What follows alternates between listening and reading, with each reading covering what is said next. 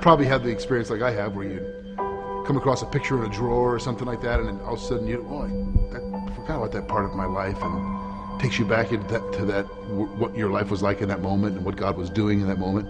I had an experience like that with the church. Andrew and I were standing on the stage at South Street campus, and he was casting vision to the people that might join him here at the North Aurora campus in the future. And I was listening to him and thinking, I was here not long ago with Pastor Sterling, dreaming about our first campus, and all of a sudden I just had this, it was just a reminder from God that this is His answer to prayer. This is what we dreamed about becoming, a family of neighborhood churches, and it's happening.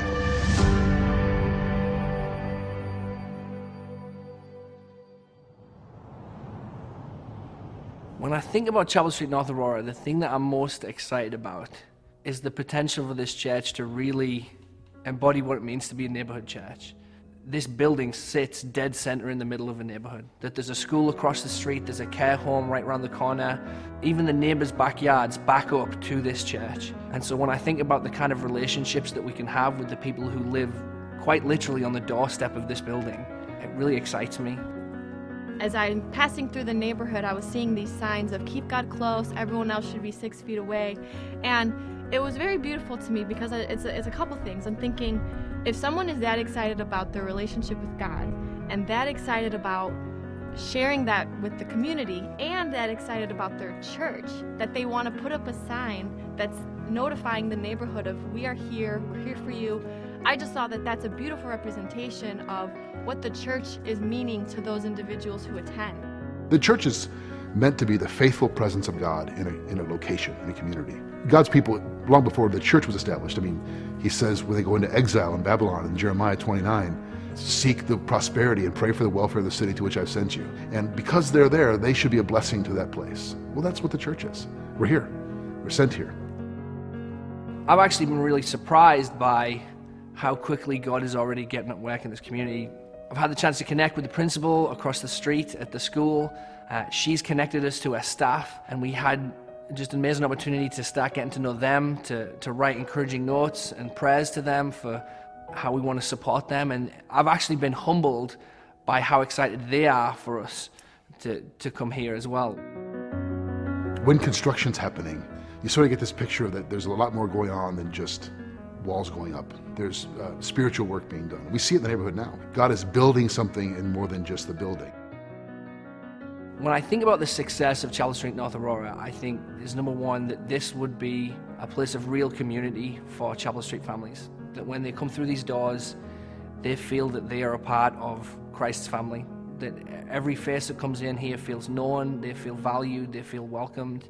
And then secondly, and importantly as well, that the community feels that Chapel Street is a blessing. I always think about the phrase that's become common now at our church, that we want to be a church not primarily for ourselves but for our neighbors.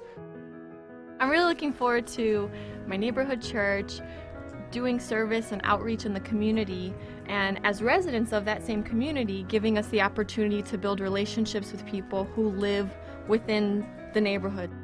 As we continue to expand, as God gives us opportunity and multiply into neighborhood churches, our opportunities to meet more needs, to reach more people, to make a greater impact on those that are hurting, and to do more gospel work around the world grows as well. Seek the prosperity, pray for the welfare of the city to which I've sent you. For in its welfare, he says, you'll find your own. That's what we want to be, a blessing to the city, a blessing to the community, to this place.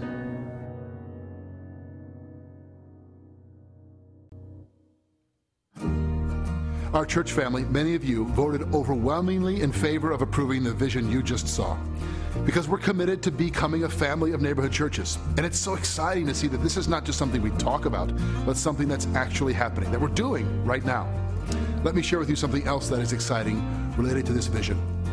As many of you know, this whole project is $2 million, from construction, design, remodeling, the whole thing, $2 million.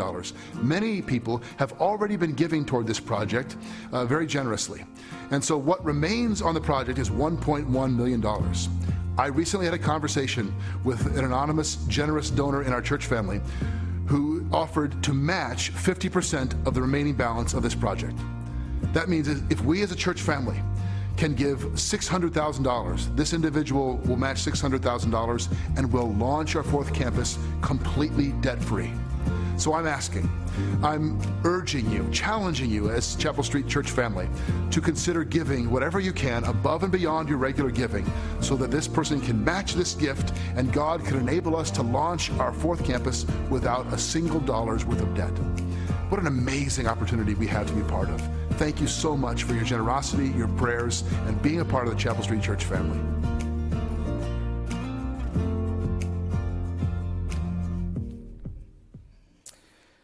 Well, like Pastor Jeff talked about, we're very excited for our upcoming North Aurora campus and would love for you to partner with us so we can launch that campus this fall debt-free.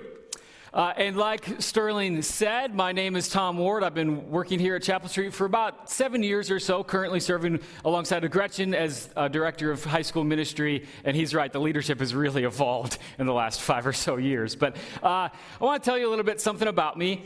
I'm not very good at building things. And now I know you guys are used to Mr. Woodworker over here at the mill. Sterling Moore is so good at building pretty much everything, but that just isn't really me. And I've known that to be the case for a really long time, but it became especially evident this past summer when we started getting the nursery together for our daughter who was born in September. Now, the whole getting the nursery together process was actually a lot more complicated than I ever would have anticipated. And of course, it included having to assemble lots of different pieces of furniture, the worst one being her dresser. So we had ordered something online. It looked really nice. It was actually on a really good sale, so we thought we had to buy it, but it came completely disassembled. So this huge, heavy box came to our door one day, and I grabbed it. I brought it in the house and up the stairs into her bedroom, and I opened it to find what I could have sworn to be like 1 million different dresser pieces. And even though they put the instructions in like 7 different languages, I still had no idea where to start. And I'll just say this. IKEA might not have been the only 4-letter word that was used during the assembly of that dresser. But luckily, with the help of my much more patient wife, really probably if anything I helped her, we were able to take all of those individual dresser pieces and assemble them together to build this dresser. I have a picture, not really of the dresser. I wanted to really show you my beautiful wife, Ashlyn, and our daughter, Rayland, who actually turned 6 months old on Thursday. And today, as we continue in our series on the New Testament book of 1 Peter called Living Hope, we're going to see how Jesus wants to take individual pieces and place them together in order to build something greater. So before we dive into our text for this morning, let's take a minute to revisit our memory verse that we're working through and together as a church family as we work our way through this book of 1 Peter. So hopefully you've had a chance to focus on this verse a little bit over the past couple of weeks. If not, it'll be up here on the screen. If you do have it memorized, you can close your eyes and maybe show off to somebody you're sitting with. But it's up here on the screen. Let's recite this verse together. 1 Peter chapter 1, verse 3. Blessed be the God and Father of our Lord Jesus Christ. According to his great mercy, he has caused us to be born again to a living hope through the resurrection of Jesus Christ from the dead. I did see a few eyes that were closed there, so great job. And if not, no worries, but we do really encourage you to spend some time over this week in the course of this series to focus on these words, meditate on them, really try to memorize them because they're a basis for everything else that Peter is going to write in his letter in 1 Peter. So now let's continue by opening up our text for this morning. We're in 1 Peter chapter 2. We'll begin this morning in verse 4. Here's what Peter writes. As you come to him, the living stone, rejected by humans, but chosen by God and precious to him, you also, like living stones, are being built into a spiritual house, to be a holy priesthood, offering spiritual sacrifices acceptable to God through Jesus Christ. For in Scripture it says, See, I lay a stone in Zion, a chosen and precious cornerstone, and the one who trusts in him will never be put to shame. Now to you who believe, this stone is precious, but to those who do not believe, the stone the builders rejected has become the cornerstone, and a stone that causes people to stumble, and a rock that makes them fall. They stumble because they disobey the message, which is also what they were destined for. But you are a chosen people, a royal priesthood, a holy nation, God's special possession, that you may declare the praises of him who called you out of darkness and into his wonderful light. Once you were not a people, but now you are the people of God. Once you had not received mercy, but now you have received mercy. And if you've been with us over the past couple of weeks as we've been diving into this letter, you probably noticed that the focus of the letter here is kind of beginning to change a little bit. The first couple of weeks we talked about how Jesus is our living hope, and last week we talked about what it looks like to live holy lives. But now Peter shifts his focus to take on almost an entirely new thought. And the first thing that we see here in this passage is that he talks about the foundation. The foundation. Well, as if 2020 wasn't crazy enough for me and my family, like having a baby in the midst of a global pandemic, we also decided it would be a great time to buy our first house, which meant that when Christmas rolled around, I was really starting to feel the pressure to make my presence known in the neighborhood with some really, really cool Christmas decorations. Nothing too crazy or too flashy, just enough to really make my mark and stand out as a new cool guy in the neighborhood. And that led me to buying this, an inflatable Santa Claus. Now, this isn't just any inflatable Santa Claus. This guy has 2 fans. The second fan allowing for Santa to be moving up and down the chimney all day and night. The minute I saw it in the store, I knew that I had to have it. I got home right away, opened up the box, brought him outside to start setting him up, and I expected that all of our neighbors would just come flocking over to our yard and just utter shock and awe and amazement at how awesome this Santa Claus decoration was, and then kind of by default, how awesome the new guy in the neighborhood was as well. But I learned something pretty quickly. I didn't really have strong enough ropes or stakes to tie Santa down properly. And so pretty much every time I looked outside, especially on a windy day, Santa would have fallen over on his side or on his back, or actually most of the time he just face planted into the grass or into the snow, and he'd be kind of moving in and out of the chimney, in this getting snow all over him and grass on mud. It kind of turned out to be a whole thing. It was a disaster. And then Ashlyn, my wife, kept telling me that if I had actually bought the inflatable baby Jesus instead of Santa, that maybe that wouldn't have been the case. I'm not sure if I agree with that or not. But regardless, my first attempt at Christmas decorating didn't go as well as I hoped. But I did learn a pretty important lesson, that a firm foundation is essential. And we see Peter talk here about the importance of a firm foundation in 1 Peter chapter 2, verse 4. Here's again what Peter writes. As you come to him, the living stone, rejected by humans, but chosen by God and precious to him. Now, you likely maybe notice that Peter refers here both to the cornerstone and to the living stone. And I think it's important before we go any further to kind of take a minute to pause and unpack what he's talking about here. First, Jesus is the cornerstone. Now, typically these days, cornerstones are really just used to kind of be a decorative item. If you went over to our South Street campus or over to Kesslinger, you'd find a stone near the base of the building that has a little message on it and a year to kind of commemorate when the building was constructed. But in the ancient world, a cornerstone was essential. It would have been the first stone laid in any building or structure. Here's an example of what an ancient cornerstone might have looked like. Kind of looks like a stone in the corner, I think, doesn't it? But anyways, this stone, even though it just looks like that, it would have been incredibly important because every other stone in the structure would have been laid in reference to the cornerstone. And every measurement would have been taken from that point. You see, the cornerstone becomes the foundation. It holds the structure together. Everything rests on the cornerstone. And in several places throughout the Old Testament, Peter referred to some of them in the passage that we just read, and in several places in the New Testament, Jesus is referred to as the cornerstone. Jesus even refers to himself as the cornerstone in several places of the gospel. But Peter also references Jesus as the living stone. So what does that mean, and kind of what's the difference? Well, those words, living and stone, they don't really sound like they go together, at least to me. They almost sound like they would contradict each other, right? Like, how can a stone be alive? But think back to the memory verse that we just recited a few moments ago, that he has caused us to be born again into a living hope. You might notice a little bit of a theme here. See, what's happening is Peter is escalating this language from cornerstone to living stone to show us that the cornerstone is alive and embodied in the person of Jesus, the Messiah. And not only is the cornerstone alive, but he's also the source of our life, that he is the foundation, and in him we are given new life. And we'll talk about that more in a couple of minutes. And so if Jesus is our foundation, then that means at least these three things. First, that Jesus is the foundation of all things.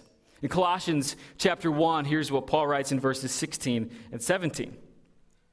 For in him, meaning Jesus, all things were created, things in heaven and on earth, visible and invisible, whether thrones or powers or rulers or authorities, all things have been created through him and for him.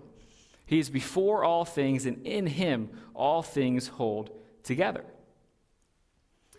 See, what Paul is saying here is that Jesus is the foundation over all creation, that all things were created through him and for him, which means that Jesus has the power and the authority over everything. Just like the cornerstone of a building, everything in the universe hinges on Jesus. Jesus is also the foundation of our salvation, and Peter refers back to the book of Isaiah and to Psalm 118 to help illustrate this point. Let's look back at what Peter writes in verses 6 through 8. He writes, for in Scripture it says, see, I lay a stone in Zion, a chosen and precious cornerstone, and the one who trusts in him will never be put to shame. Now to you who believe, this stone is precious, but to those who do not believe, the stone the builders rejected has become the cornerstone, and a stone that causes people to stumble, and a rock that makes them fall. They stumble because they disobey the message, which is also what they were destined for.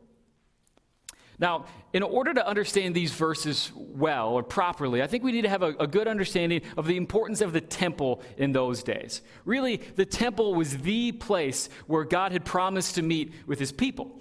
But then, once the temple was destroyed and the people were exiled, the prophets announced that God was going to restore his people and rebuild the temple to be even greater than it was before. And so here, Peter's really telling us a few different things. He's telling us that Jesus is the fulfillment of the Old Testament prophecy, that he is the foundation stone that God laid in Zion, and that all who disobey him will stumble. He's also telling us that we can put our hope and our faith in Jesus for salvation, because as the foundation, Jesus can bear the weight of our sin and restore us back to the Father. We also know that Jesus is going to rebuild the temple, but he's going to do it in a different way, and we're going to talk about that just in a moment. So Jesus is the foundation of all things. He's the foundation of our salvation, and Jesus is also the foundation of the church. Let's look back to Colossians chapter 1 one more time. This time, let's see what Paul writes in verse 18. He says, and he, again referring to Jesus, is the head of the body, the church. See, here Paul switches the analogy from a cornerstone analogy to an analogy of a human body, but he's still saying pretty much the same exact thing, that Jesus is the foundation, that he is the truth and the authority on which the church is built. And this leads us then to our next point here this morning, that is the building. Well, I don't think I've ever been as embarrassed to admit this to a group of people before as I am right now. In this moment, but I'm a Bears fan. I know it's been if you're a Bears fan, it's been a hard week. For me, it's kind of been a hard lifetime being a Bears fan, especially things that have happened recently. But I bring that up because my dream job in life has always been to be the Bears general manager. I've always kind of thought that I would do a pretty good job at it, and I think in light of recent events, I think any of us here could probably be doing a better job of it than how it's currently going. But I just always thought it would be really fun to be able to be the guy that makes the decisions, to make trades and to sign players and to select players in the draft, to be able to see the bigger picture and to be able to assemble the team. And as we continue, we'll see how Peter talks about how Jesus is assembling the church, but he's going to do it in a pretty unexpected way. Let's look back one more time to verses 4 and 5. Peter writes, as you come to him, the living stone, rejected by humans, but chosen by God and precious to him, you also, like living stones, are being built into a spiritual house to be a holy priesthood, offering spiritual sacrifices acceptable to God through Jesus Christ. You see, here, Peter is beginning to spell out how Jesus is going to build his church. And now, my guess is if I were to ask you, what comes to your mind when you think about the church? Probably most of us, probably most people in our culture would think about something like this: the church building, the place that we all came to this morning, the place where people go to worship on Saturday nights and Sunday mornings. And Peter's audience actually would have had a pretty similar thought as well. They likely would have thought about holy places and temples and shrines, the places where they could go to have access to God. But what Peter is saying here is that temples and buildings and shrines is not at all what he's talking about when he talks about living stones. Peter's talking about people. He's saying that Jesus, the living stone, wants to use us as living stones to build his church. And so what does that look like? Well, first we need to have an understanding of the progression of becoming a living stone. The first thing that Jesus wants to do in our lives is to make us a new person. The beginning of verse 4, Peter writes, as you come to him, the living stone. See, the first step to becoming a living stone is coming to Jesus, allowing him to transform you into a new person. Imagine with me that this block here represents your life. See, once you come to Jesus, he wants to enter into your life and he wants to make you new. He wants to transform you and he wants to shape you. He's a little bit better at it than I am, but he wants to transform you and shape you into a new person. 2 Corinthians 5:17 says that anyone who belongs to Christ has become a new person. The old life is gone and a new life has begun. And then once Christ makes you new, he also wants to give you something very specific, and that is a new identity. Peter describes this in verse 9. He writes, "But you are a chosen people, a royal priesthood, a holy nation, God's special possession." And now there's actually quite a lot to break down in just even the beginning part of that verse, but it's really important that we first remember who Peter is writing this letter to. You might remember, if you were here for week 1 of our series, that Peter begins by addressing his letter to the elect exiles of the dispersion, which means that he's writing this letter to all people who put their faith in Christ, not just to the Jewish people in that culture who might have assumed that he was just writing to them. But what Peter is saying here is that you, meaning you as individuals who believe in Christ, but actually more importantly, us collectively as the people who have come to Jesus, this is our identity. That you are a chosen people. That you are loved by God. Peter's writing this to a very diverse group of people, but he's saying that together, as the people of God, we are chosen by God before the foundation of the world.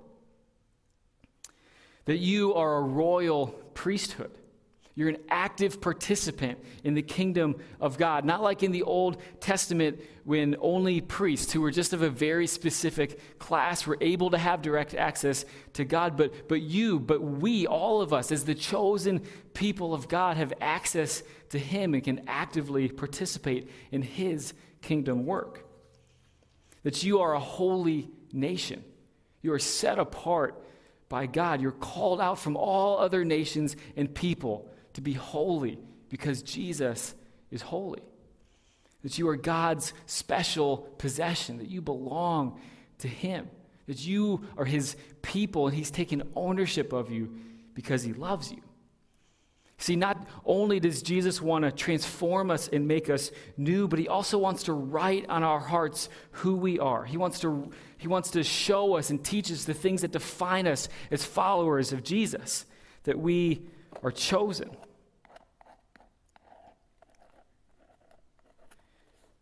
That we are royal. We are holy. That we are God's special possession. And then last, he invites us into a new family. Peter says in verse 5 that you also, like living stones, are being built together into a spiritual house. And now remember, he's not just talking to us as individuals, but he's talking to us collectively as believers, which I think shows us something that's really important. See, an individual stone, no matter how great it might be in and of itself, is not able to fully accomplish its purpose all alone. See, Jesus' goal in building the church is that living stones would all be joined together, but they would do so on the foundation of the cornerstone. And Paul writes about this in Ephesians chapter 2, verses 19 through 21. He says, "Consequently, you are no longer foreigners and strangers, but fellow citizens with God's people, and also members of his household, built on the foundation of the apostles and prophets, with Christ Jesus himself as the chief cornerstone. In him, the whole building is joined together and rises to become a holy temple in the Lord." See, as we come to Jesus, the living stone, we become living stones that are joined together in him. And so as living stones, we begin to be built into something different, into something new, as we become new people, as we receive a new identity based and first and foremost being built on the foundation of the cornerstone. God wants to build us together, join us together to be a new family, so that as the people of God, we can be the manifest presence of God in the world. And I think one of the coolest things about this is that every living stone is different. We all have the same foundation and we all have the same identity, yet each one of us is wired in a unique way to serve a unique purpose. The way that we talk with students about this all the time, and if some of you middle schoolers or high schoolers are here, you might know the phrase I'm about to say, but we always tell students that you are the church, which means that we're all gifted differently, but all of our contributions matter. Whether we see it or not, whether we feel like we have something to offer or not, what we do have to offer is important and it is needed in the life of the church. Because the church isn't about a building. It's about the people of God, based on the foundation of Jesus being built together to each play a unique role in order for the church to accomplish its ultimate purpose. And that leads us to our final point here this morning, and that is the purpose. Let's look back once more at what Peter writes in verses 9 and 10. He says, "But you are a chosen people, a royal priesthood, a holy nation, God's special possession, that you may declare the praises of him who called you out of darkness and into his wonderful light. Once you were not a people, but now you are the people of God. Once you had not received mercy, but now you have received mercy." Simply put, the purpose of the church is to declare the praises of God. Let me say that again. The purpose of the church is to declare the praises of God. So that as a living stone, you have come to Jesus. You've experienced new life. You've received a new identity. You've joined a new family. But all of that so that you can declare the praises of God. So that you can tell of the ways in which he brought you out of darkness and into his wonderful light. The purpose of the church is to declare God's praises, to give him glory. Which means then that declaring the praises of God must be the primary purpose behind everything that the church does. And truly, that's our hope here at Chapel Street Church. You can think about it like this. We have an amazing Shepherd's Heart ministry that serves thousands of people with food and other essential items. But what's the purpose of Shepherd's Heart? Of course, it's to help people, to love and serve our neighbors, but ultimately speaking, the purpose of Shepherd's Heart is to declare the praises of God and to give him glory. We've got a pretty great next-gen ministry here at Chapel Street. I might be a little bit biased, but I think it's pretty great. But what's the purpose of that? What's the purpose of something like what happened yesterday morning at Kesslinger campus, the Easter adventure for kids and families? Of course, the purpose is to help kids and students to find a place of belonging, to understand their identity, to grow in their faith. But ultimately speaking, the purpose of everything that we do is to declare the praises of God and to give him glory. You guys moved out here to this building about 3.5 years ago to be a Mill Creek campus. And we just heard an update earlier about the team that Andrew is beginning to assemble in the North Aurora campus coming later this fall. So why are we here at Chapel Street Church so committed to becoming a family of neighborhood churches? It's not just so that we can expand our brand and acquire other cool venues like this one. No, the purpose is to be able to reach people with the gospel, to be the people of God, declaring the praises of God for the glory of God. See, the purpose of the church is to declare his praises. And friends, you are the church, built on the foundation of Jesus Christ, the cornerstone. This then means that the purpose of your life and of mine is to declare God's praises. You and I are active participants. The church is not just a spectator sport where you come and consume like you would maybe at a game or at a movie. No, you're a part of this. You play an important role. So how do we fulfill our purpose as living stones? We build our lives on the foundation of Jesus, the cornerstone.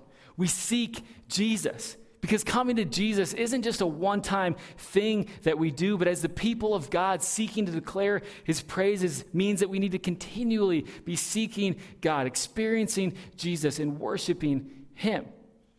We serve other people. Primary way to declare God's praises is by serving others. I think this means that as living stones, we got to get in the game, right? We got to be looking for opportunities to get involved beyond just attending church, but looking for ways to serve our neighbors and to make an impact. And last, and we talk about this all the time here at Chapel Street, a way that we fulfill our calling as living stones is by being a chapel on our streets, by being on the lookout for ways to declare God's praises to the people placed right around you, to the people who maybe would never come to a church building, but who need to experience the presence of God through you. See, the purpose of the church is to declare God's praises, and you are the church. Let's pray this morning.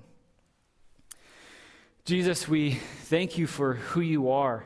God, that you are in control, that you are steadfast and true. Jesus, we just continue to discover more and more about this role that you have called us to play in your kingdom and in your church.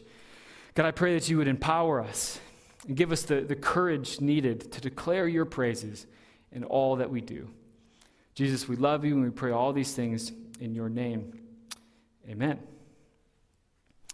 Well, thanks again for joining us for worship here this morning. Just want to give you a quick reminder, if you did bring an offering to drop off, there's those boxes in the back of the room. And if for any reason you'd like somebody to pray with you, Sterling and I will be up here after service and available to pray as needed. Now, please stand this morning to receive this morning's benediction. I'll be reading the memory verse from 1 Peter chapter 1, verse 3. Allow this to fill over your hearts. Blessed be the God and Father of our Lord Jesus Christ. According to his great mercy, he has caused us to be born again into a living hope through the resurrection of Jesus Christ through the dead. Amen, and go in peace.